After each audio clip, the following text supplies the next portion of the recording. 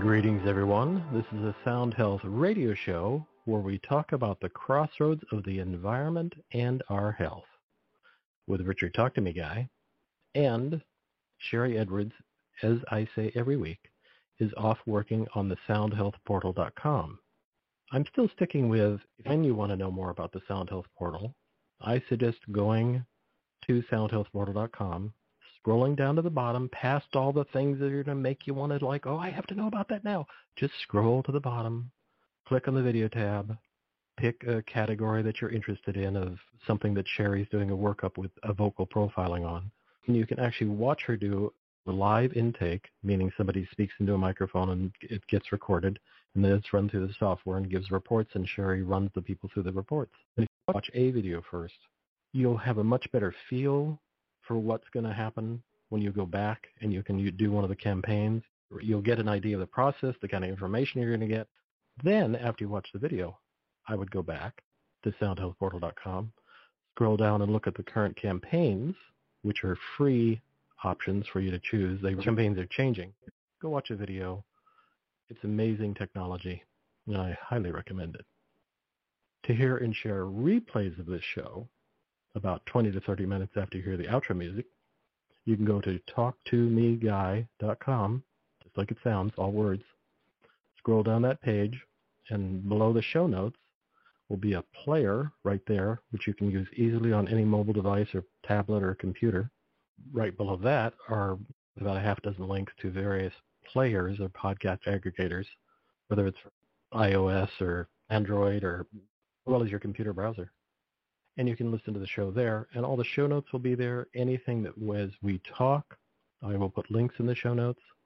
And also at the bottom corner of those show notes, there's a little microphone, and if you want to leave me a message or a comment or a question for the guest or a suggestion for future guests or just say hi, just click that microphone, and you can leave me a message, and I'll get that. With that, imagine being invited on a grand life journey that transforms the mundane to the extraordinary and the lulls to a playground brimming with profound insight. This is what materializes when you visit the spaces in between, where you'll discover wisdom filtering through the interstices of your life's stories. In the Liminal Odyssey, Sande Hart invites readers to step into, not over, the thresholds of their daily lives to explore the transformative power of the space between crisis and action. Sande Hart is an award-winning leader in the fields of women's empowerment and interfaith community building. She founded the Women's Interfaith International Grassroots Organization, S.A.R.A.H, the Spiritual and Religious Alliance for Hope, the morning of 9/11. An instinct to gather women of diverse faiths to protect all that they considered sacred, now in its 20th year. She founded and served as Director of Charter for Compassion's Women and Girls Sector, served as a chair for the United Religions Initiative for North America, and serves on the Women's Task Force for the Parliament of World Religions. She is the founder of Compassionate California.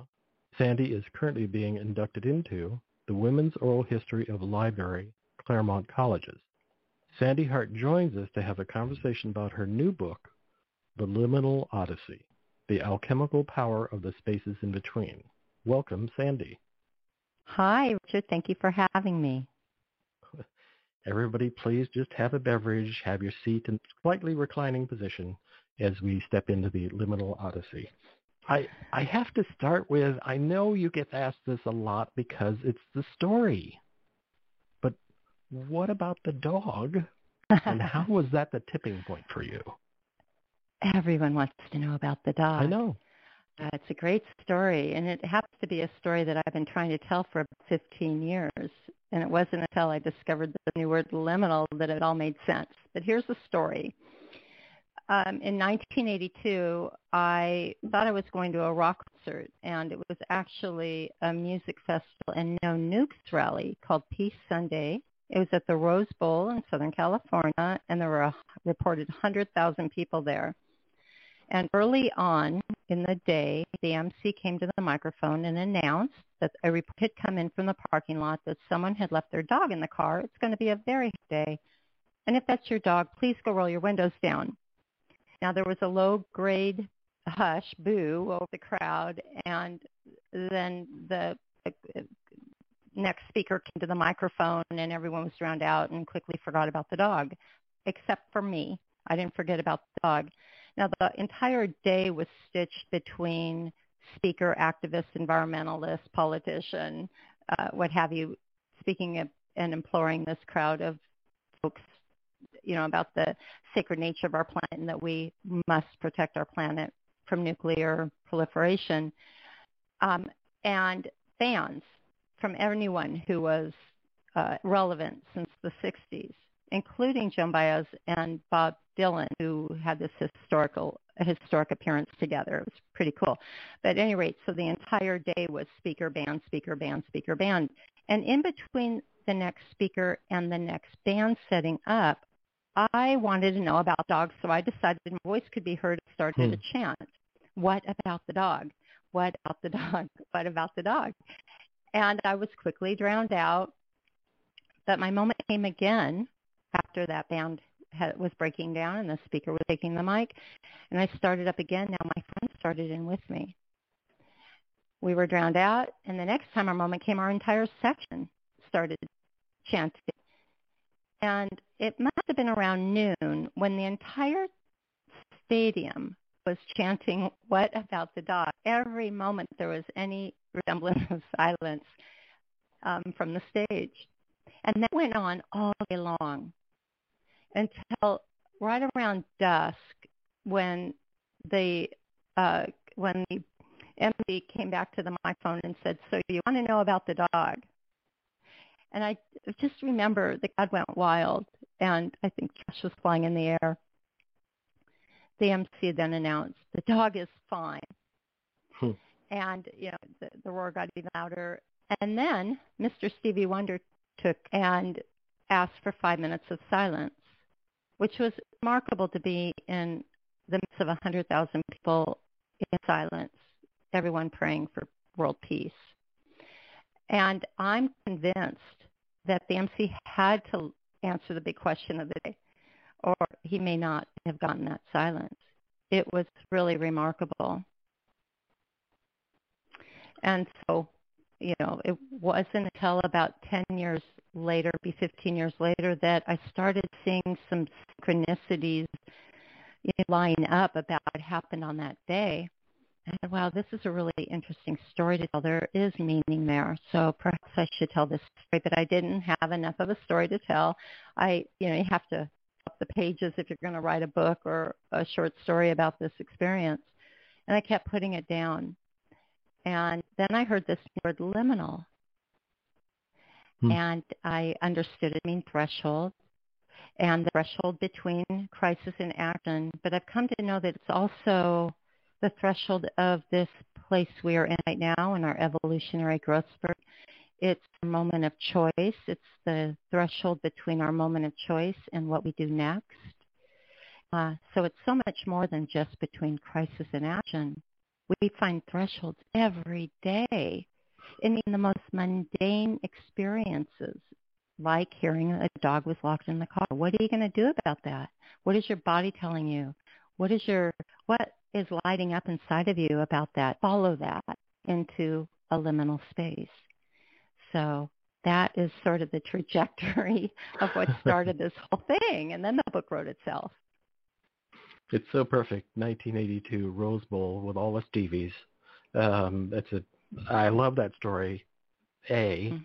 And B, I'm that annoying person who for years have carried around a sticky note pad that I had printed that says, "What about the dog?" that I used to stick to people's windows on a hot summer day, even though the windows were cracked. What? So I am a big fan of dogs.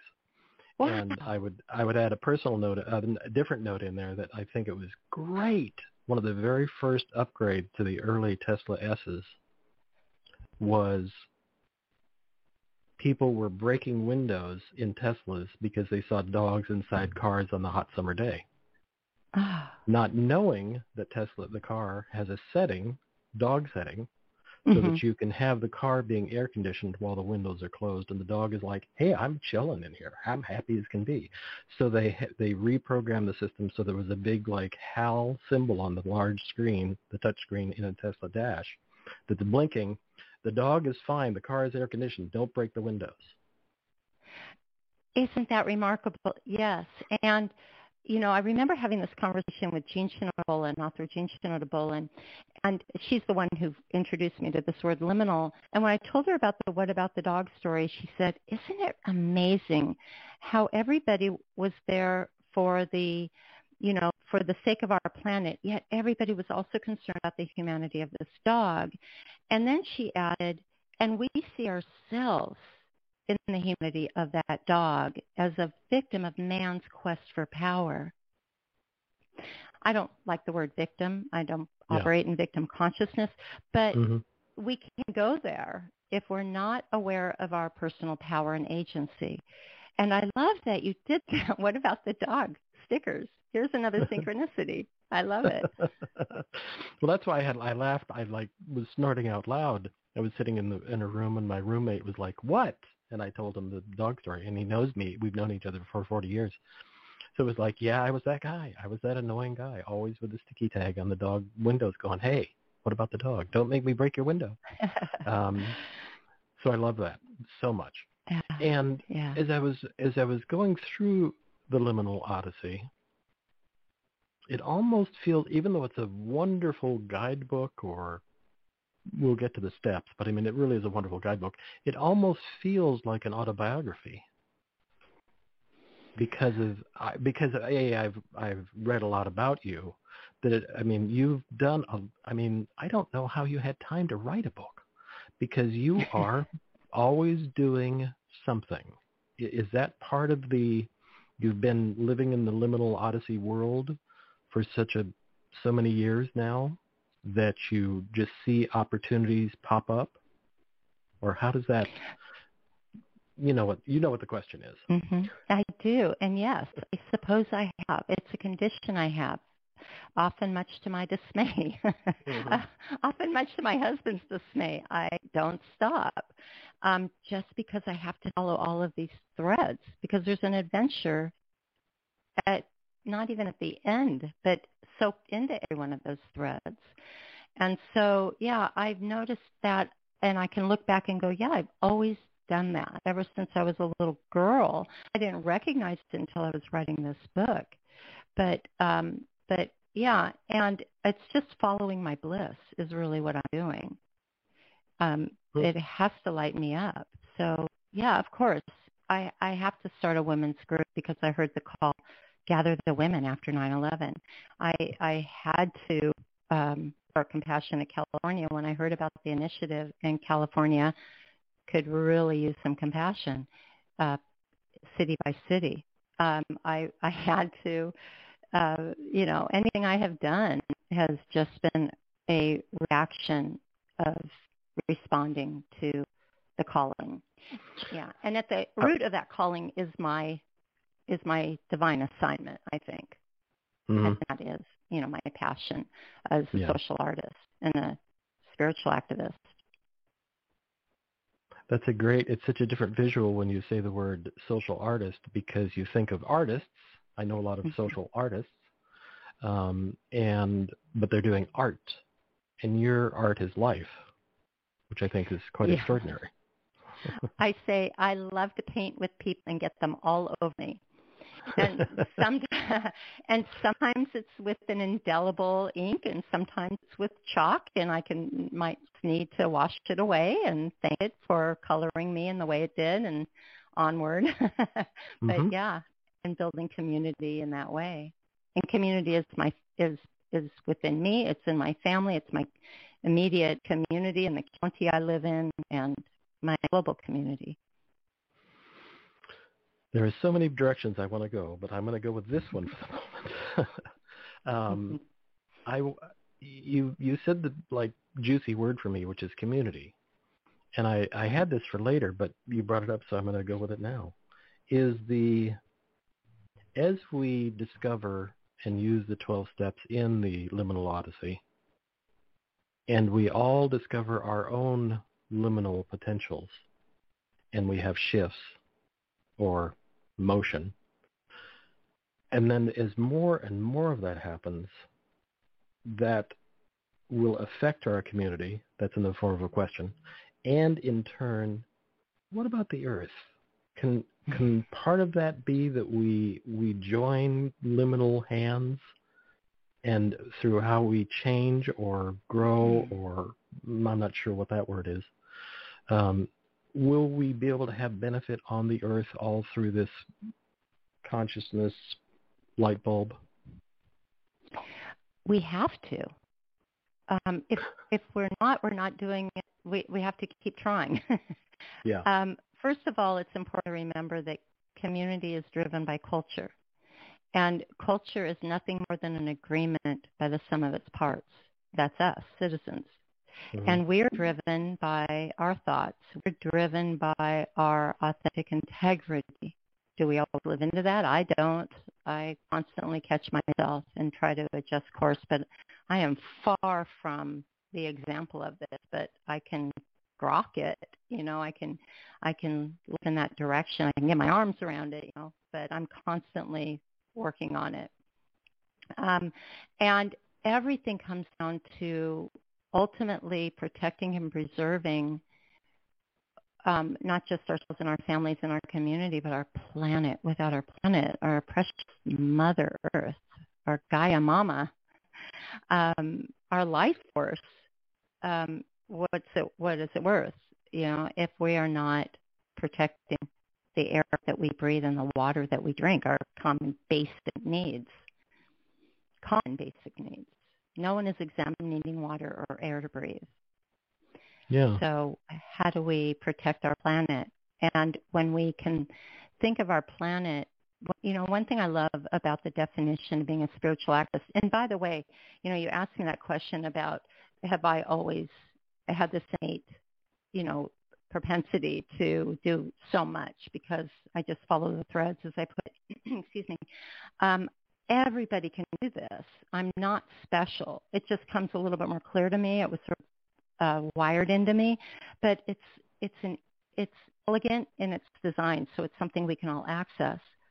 But if we all think about our planet as the sole recipient, or I shouldn't say sole recipient, the ultimate recipient of our action, then we are living as a spiritual activist. And I started to say that, the definition of being a spiritual activist, or one of them, is to live in enlightened self-interest. What I do for me, I do for others.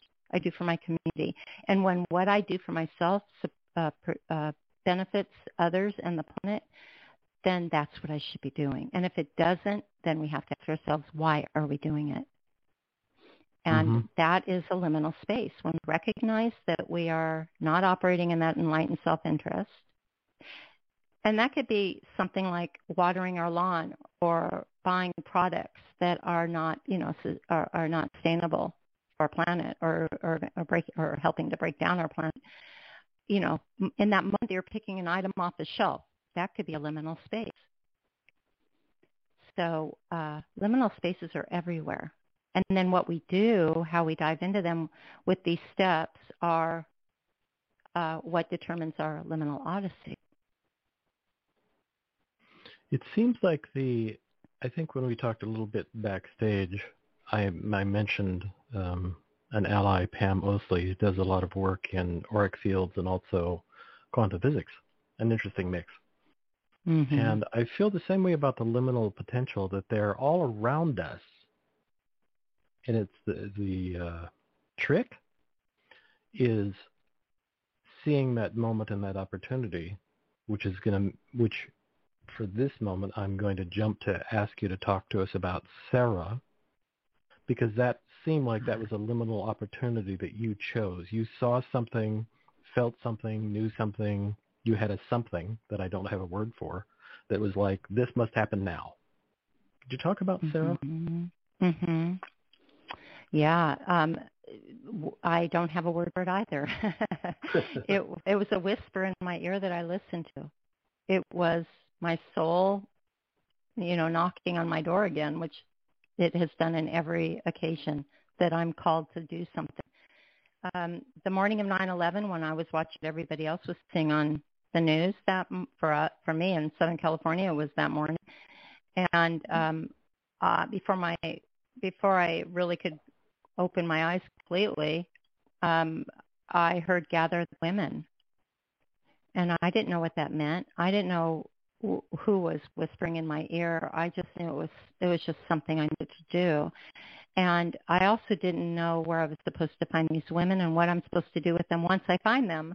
Because I was the director of sales and marketing and for a major home builder, and I was, living a rather structured, what might be considered an ordinary life, raising my middle school kids. I was an excellent soccer and basketball mom, and just, I was just really involved with my kids' lives and my work and my husband.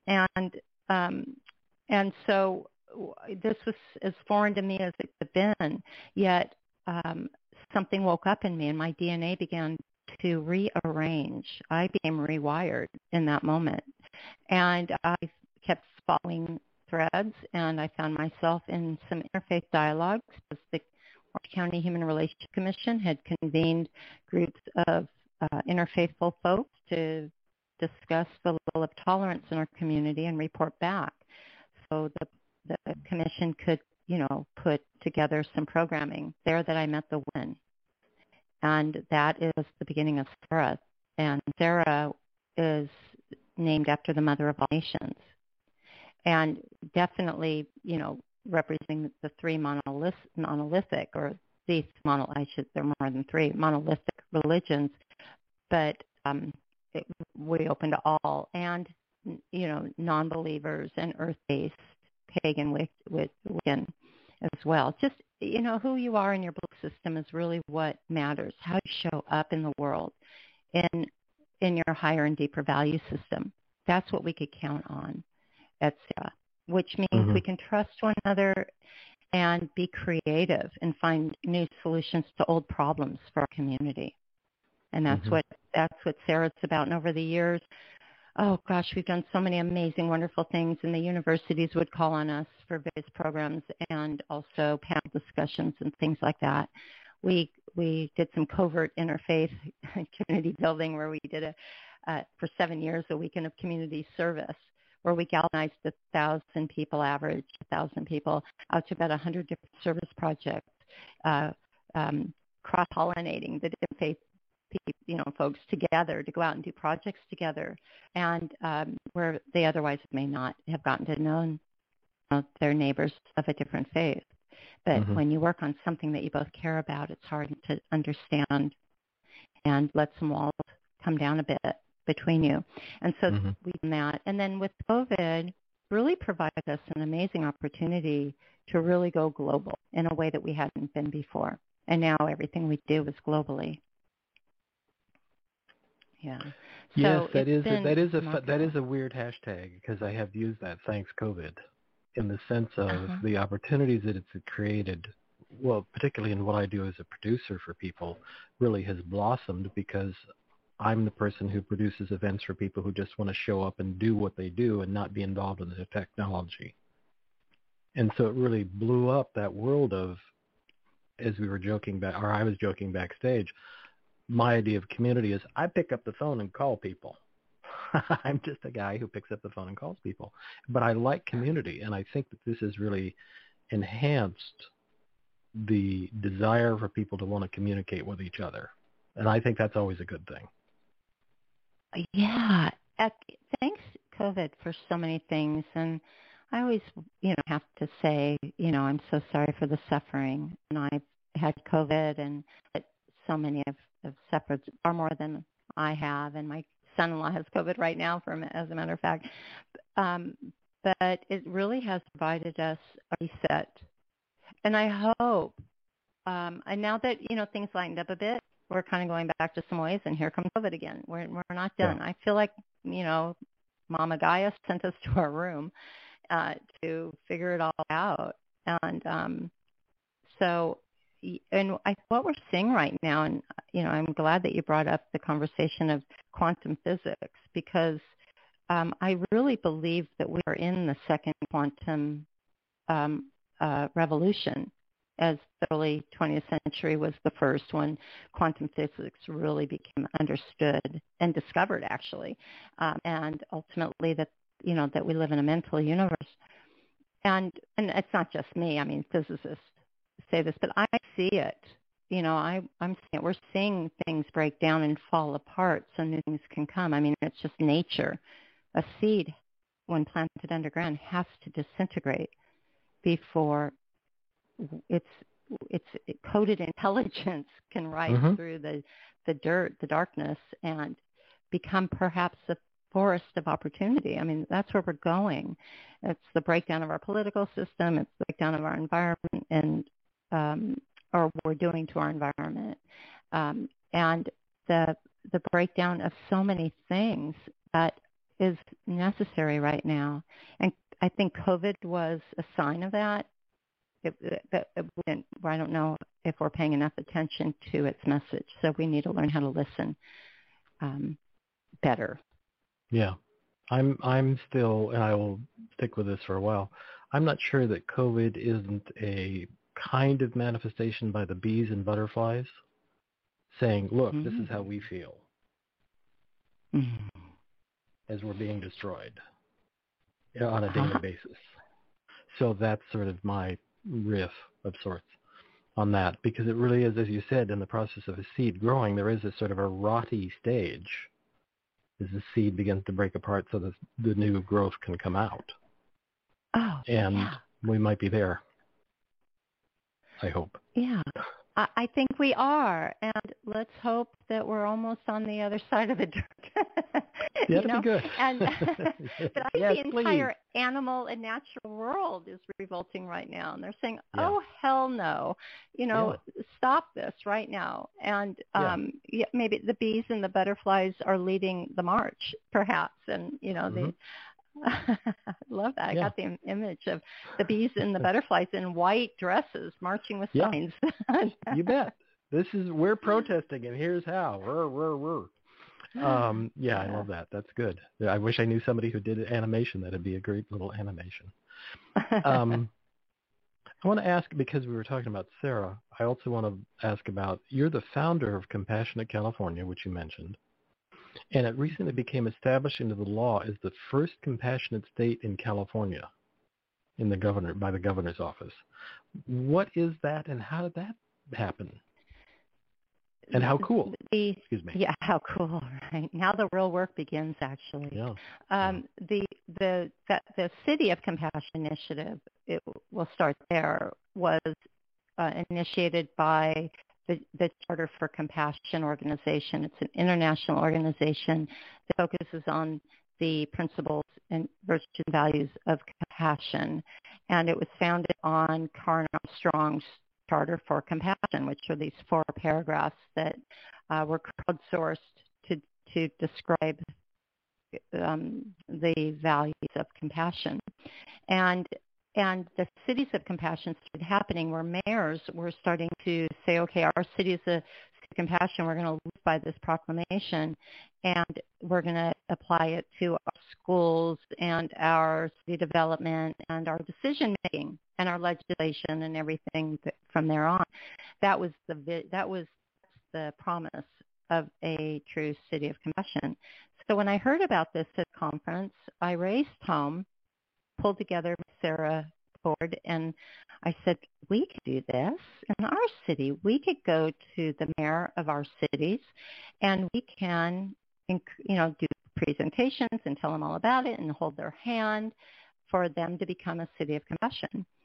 And we could decide whose city we would start with.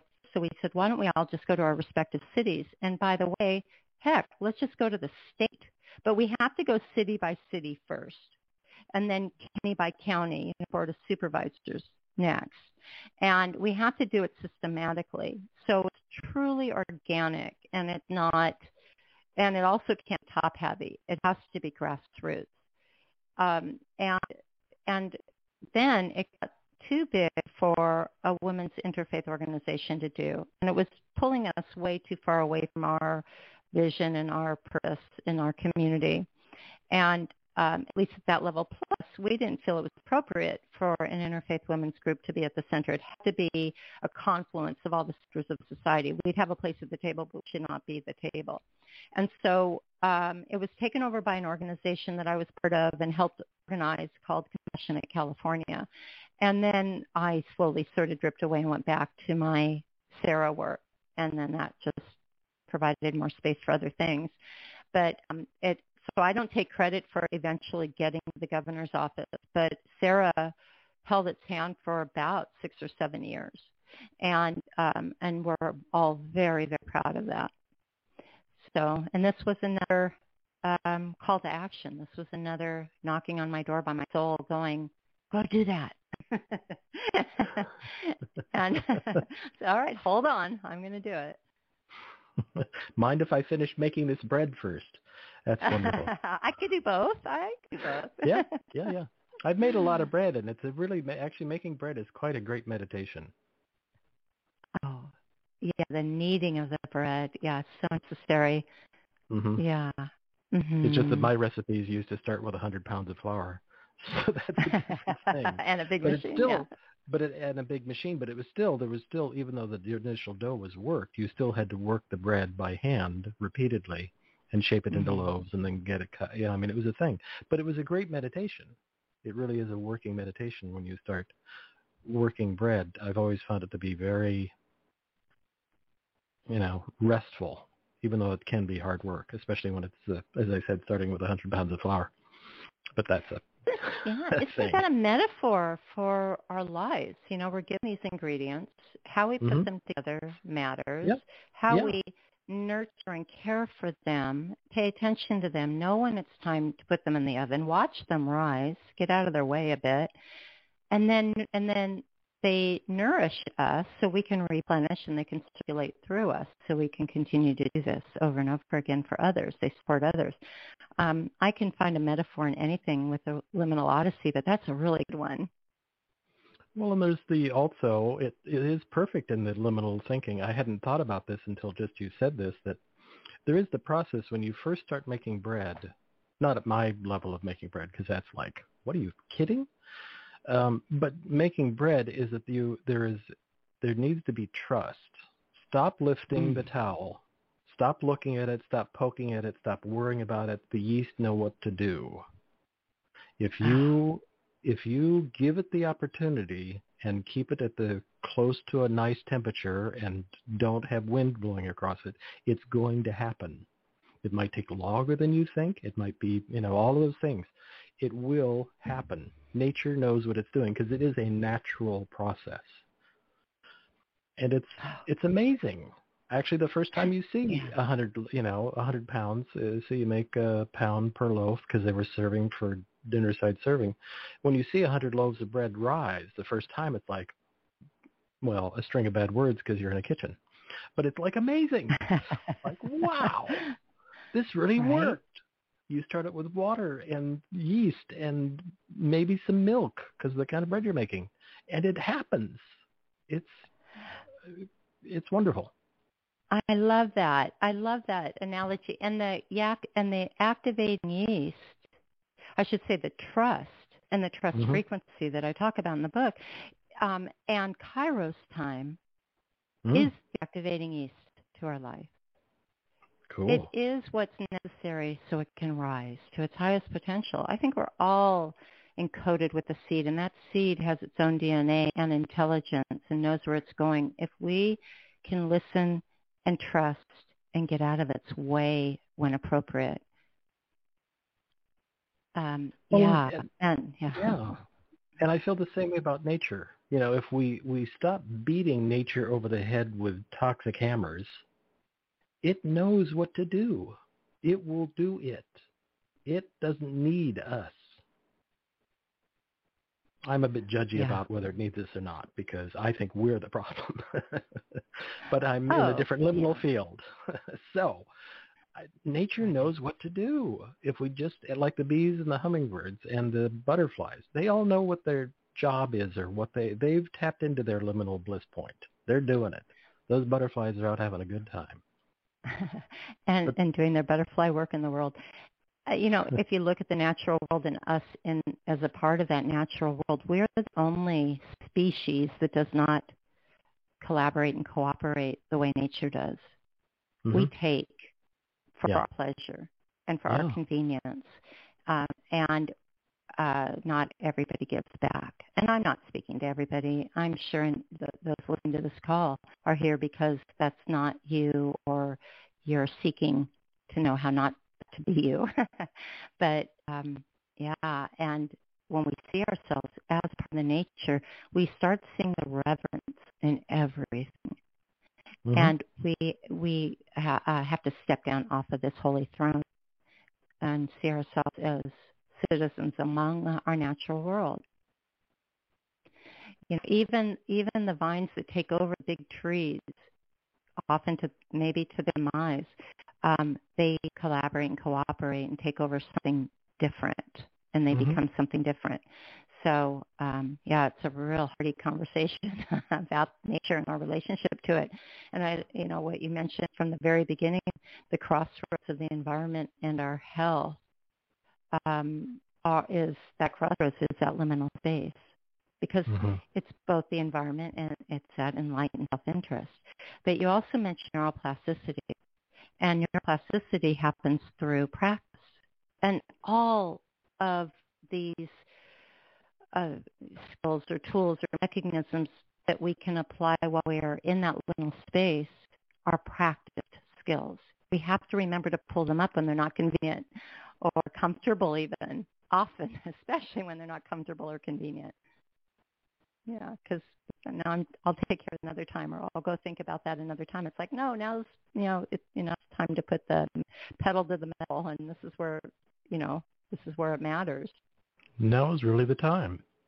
And there is, I will toss into this, that I've interviewed Bruce Lipton a number of times.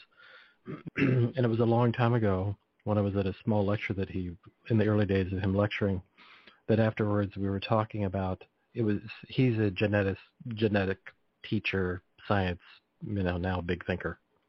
He was always a big thinker, it just that it looks different now. And he introduced the idea of that our cells, or our receptor sites in our cells, are really receptive. He said, really, people, listen to me say that again. They are receptor sites. Let that echo for a while. And then he talked about the hormone system and how the hormone systems, or glands, are these weird things in our body that secrete by just secreting. They don't have ducts. They don't have pathways. They just squirt something out, a signal, squirt out some serotonin, and that the cells that have receptor sites for that get it. And so he took that to a bigger picture of I took that with him to a bigger picture of our cells are listening. So I think our cells are receptive to all of this kind of liminal conversation that you are so good at, because they're listening. Our cells want to be in relationship with, I believe, that liminal field, because they're listening. We might not be listening because we're dumb. And I don't mean that as if like we're dumb, but because we're not paying attention. Our cells are going, hey, we're down here listening. Come on. Yeah, we're in a trance is more like it, right? And yeah. And this requires body awareness, being able to pay attention to the vibration going on in your body. And absolutely, Dr. Bruce Lipton is remarkable. And in his discovery that thoughts happen outside the cells, that they do broadcast out to the field. And that means how powerful our thoughts are, that we do create our reality. Several years ago, I was talking to my friend who's a hermetic scientist, and I said to her, I go, Brenda, right now, all of my cells, I feel like, are committing mutiny on my senses. They're bouncing off the walls. I physically vibrating, and it doesn't feel good. She said, oh dear, those are just your cells waiting for your direction. And I realized, wow. So I went to my little meditation chair, and I said, all right, come to attention. Like a mother gathering her children to her lap. I said, okay, come. And it took me just a little bit of time of breathing and recognizing what was going on. that it was all coming from my thoughts and fear, definitely from fear. And that fear wasn't obvious to me, but when I stopped and realized what was going on, I had something coming up that I was, really driving towards, and it was a lot of work, and I was wondering if I was going to do it, and I really needed to calm down. So all I had to do was just take a breath and say, come to attention. I'm in charge here. My thoughts are in charge. We are more powerful than we think, so we have to think carefully. I look forward to that next book. Control. That's a great new book. We have to be careful about how we think. That's a great new book. Because you're not doing anything else. Wow. That's right. Right. Yeah, I had a conversation. Isn't it? Well, it's a really amazing, really amazing awareness. That comes out of the trust frequency too. That when we apply awareness, question assumptions, we can check our attitude, and we can and we can really alchemize our thoughts. We can really say, oh, okay, this isn't that big of a deal, or, okay, I know how I'm going to address this right now. I don't think there's any one recipe for applying skills. I did discover 12 that work for me, and I think they're really helpful, but I think everybody comes with their own confluence of skills and tools to apply into that space when that awareness happens. And it's not just the skills, it's the combination of the skills when you operate in them together, when you don't just discount one to make room for another. They all have to be practiced together, and there's a method to that. And it's really super powerful, and it supercharges and the alchemizing process. It's really remarkable to experience. Yeah. I love the alchemical process. That's a whole other show, the alchemical process in a big picture of things. I love that so much. I want to, ever just like that, although we're already in it, really in it, I want to ask you about the 12 skills outlined in your book. And I have to ask about the wondrous symbols at the start of each chapter. Where did those come from? And what are they? And why do I like them so much? Well, I'll start with the skill. Well, that's for your liminal space, Odyssey. That's for you to go figure that out. What is that about? Or just trust that it's something meaningful and it'll show up for you in Kairos time. And that's what I love about those questions. So the skills, I shared that I had started writing a story about Peace Sunday experience. And when I started applying this concept of liminality and realized what was going on in me that morning while sitting in that stadium chair was sacred listening, the sacred art of listening. So I started writing about that. And then when I started, seeing a line where, draw to this other experience I had, I'm like, oh, what was that about? And I thought, well, over time I've learned about the power of forgiveness. And so I started writing about that. And then another story, I started seeing lines to, I thought, oh, there's a relativity to our natural world here. I've got to write about that, especially the lessons that were given to me by Indigenous grandmothers directly whom I work with, Grandmother Flor de Mayo, Great-Grandmother Mary Lyons, and others. And I really wanted their wisdom to be shared here. As a matter of fact, every one of these chapters that I ultimately get to a different skill that I had accumulated along the way attributes the thought leader or the Indigenous elder or the scientist or whomever or the author who actually I learned that skill from. I'm not the expert there. I'm only an expert in my own life and perhaps now the Liminal Odyssey. But I really want to make sure that all of these are rooted in their integrity of how they described them and discovered them. Impeccability and integrity is so important, especially our words and our thoughts. mindfulness, body awareness, ultimately learning how to recognize our divine assignment, our planetary assignment, and also the trust frequency. This is a book written by Connie Baxter Marlowe, Andrew Cameron Bailey, that's super powerful, and that runs through almost that and sacred listening run through every one of the chapters. So these skills that I mentioned just now, they work as a collective. They work, they're building blocks on one another. They're mutually supportive, mutually beneficial, and interdependent on one another. And so that through the practice, and you only need 28 days to make a practice in neuroplasticity, right? And if you're intentional and you have the will to live into that intention, then you can apply what skills you already come with. Like I mentioned earlier, I think everybody has those. Ditch flows of mind that don't work. Add your own, whatever works for you. What matters is that you practice them and notice in that moment of awareness, in that liminal space. And then to answer your question about the symbols, I decided that I wanted some sort of artwork or something pretty on every chapter, a watermark on the chapter things. And I found this symbol that was that represented the energy of the universe. And I'm like, okay, that's a good symbol. So I put that in there. I sent it to my interior designer. And a couple of days later, I woke up about 3 or 4 o'clock in the morning with like, no, wait, every chapter has a different energy. So I got up that morning and I went kind of investigating on what sort of symbols there were out there and started applying them to the different chapters. And that just gave a whole new texture. Even if maybe you're not aware of it, maybe it's just a pretty piece of art to you, it's there.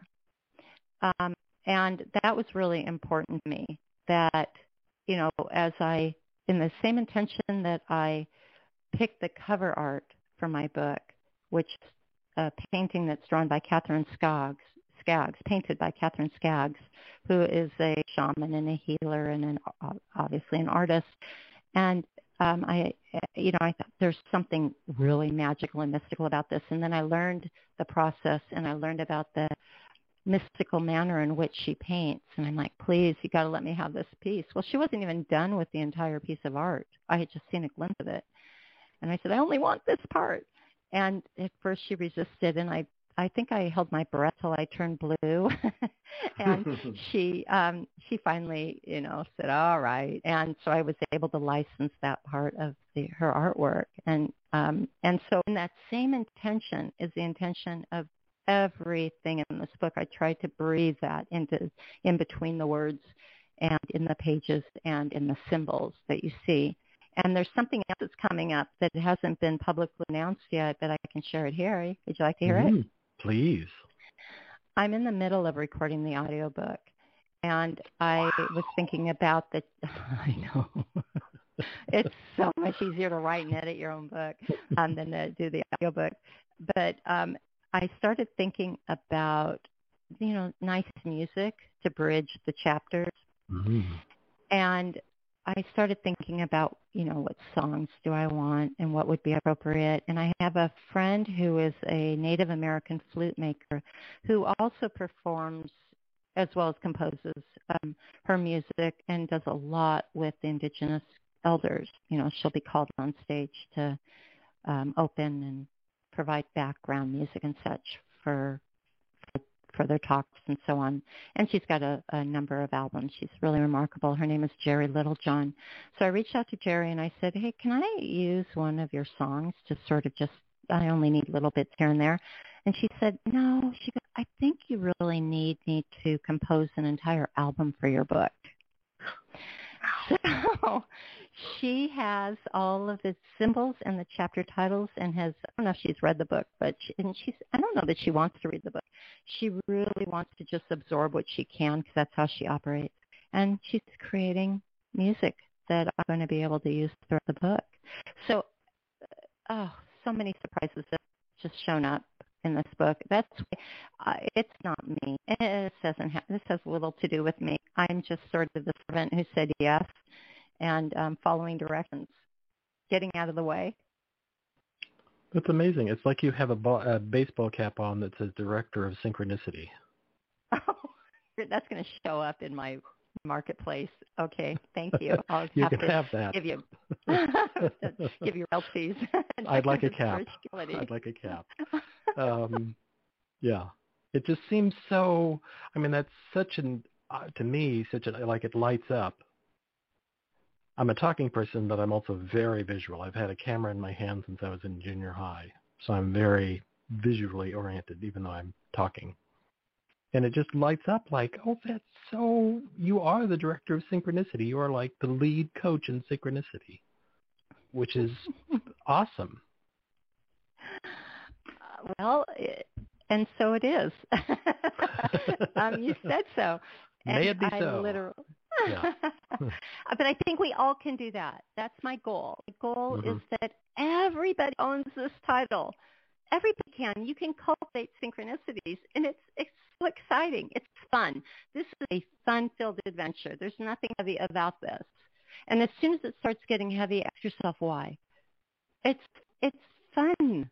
It's like, I don't know how many times I grabbed my head while writing this book. And I grabbed my head when Jerry told me this. I grabbed my head when somebody said, oh, we're doing a book club on your book. I'm like, what? I grab my head when someone says, I'm doing a workshop on the Liminal Odyssey through the Course in Miracles. I'm like, what? There's so many things. I know, right? It's so this is what happens when all you do is follow the threads. I'm no different than anybody here. It might have a little bit more insight right now, but I think the book is a guidebook in that way, but it's also just me telling my story at the same time, which may be evidence that perhaps it works. Perhaps, just perhaps, maybe. You have a musician writing an album for you. Oh, you need music for this. I'll write that. Come on. Crazy. I think for my own clarity, sometimes it turns into therapy just for me, but it's really, I believe, a truth, is that synchronicities can be amazing, like you having somebody write an album for your book. Or there can be other synchronicities where it's like, what am I doing here? This is bad. So I think it's the choice in the breath moment or in the pause or in that moment when you can choose that a pathway somehow. That's a question, but I don't know how to make it a question. I'm sorry.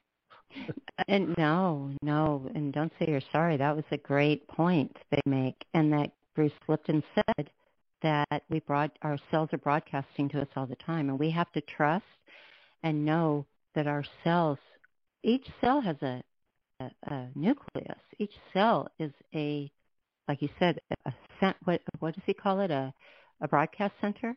They have antennas that are reception. The cells have antenna that receive, the reception towers. Oh, receptive towers, but also broadcasting also have their own intelligence. And this is Hermetic science, apparently. I don't know. I'm not a scientist by any means. This is my high level, just like high level, or maybe a low level, I should say, understanding of it. But to listen to your body, it all just starts with paying attention to your body. Oh, wait, I'm vibrating. What's that about? Oh, wait, I got a knot in my throat. The back's been bothering me. I didn't do any exercise. It must be something to do with something. This is where a little bit of understanding of our chakra system is really helpful, and our core energy center, because our body is always talking to us, and how we respond is essential.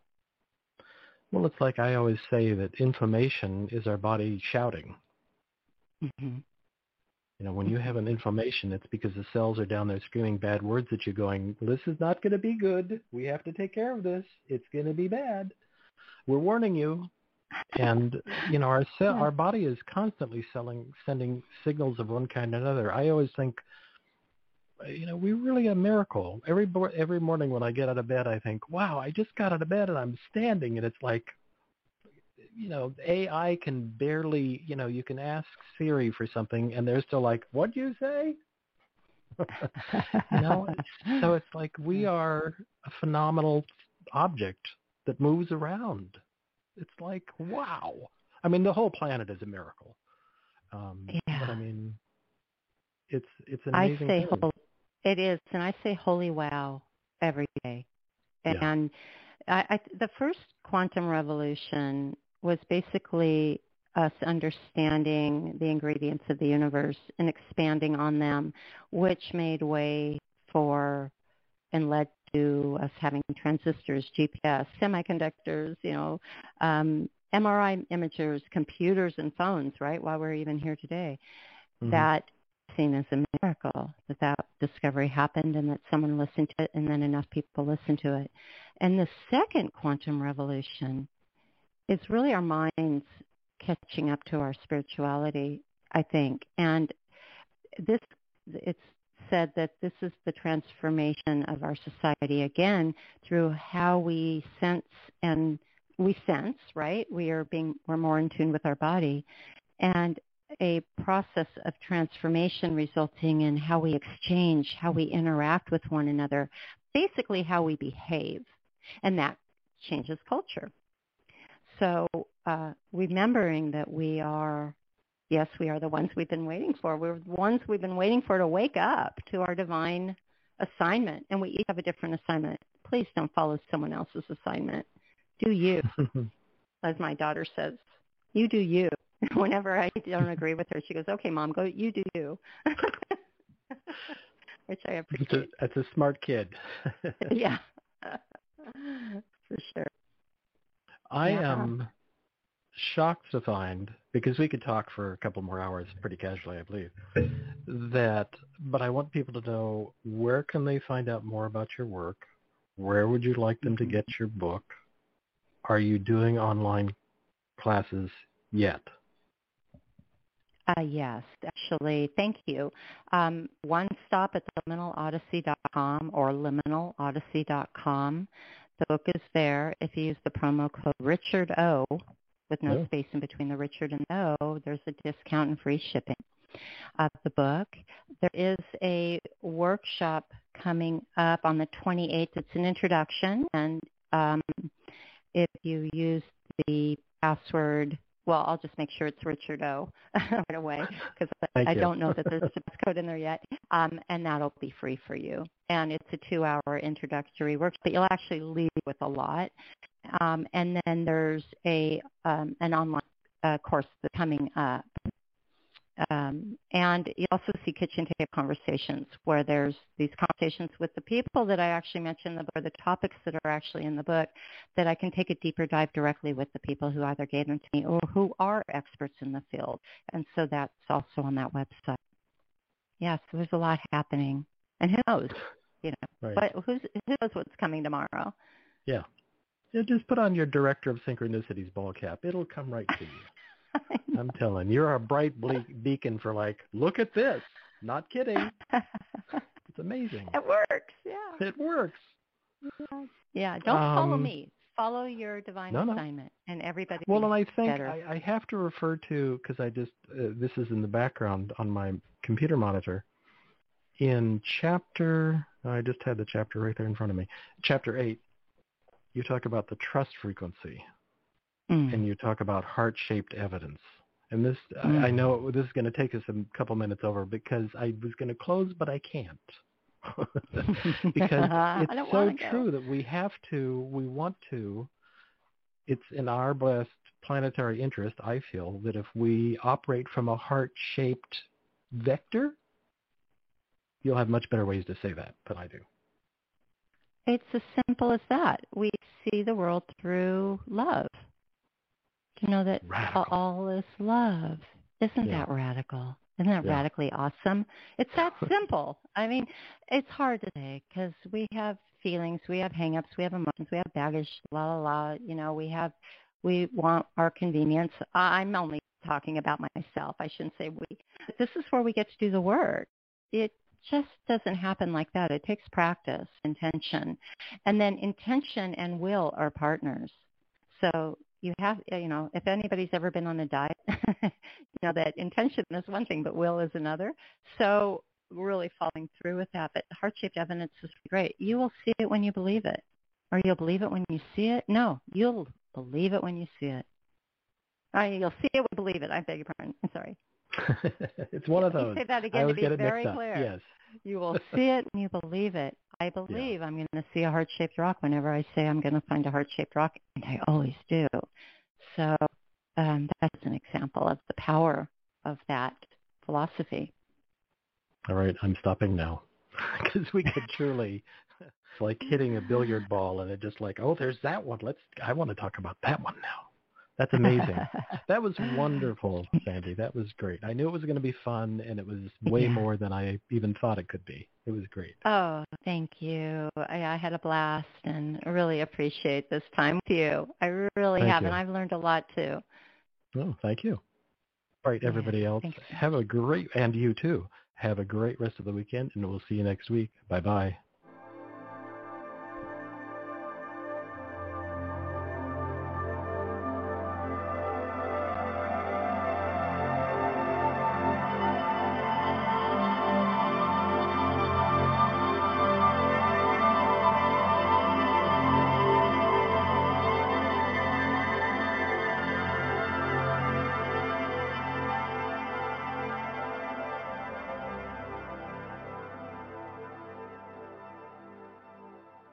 With the Lucky Land Slots, you can get lucky just about anywhere.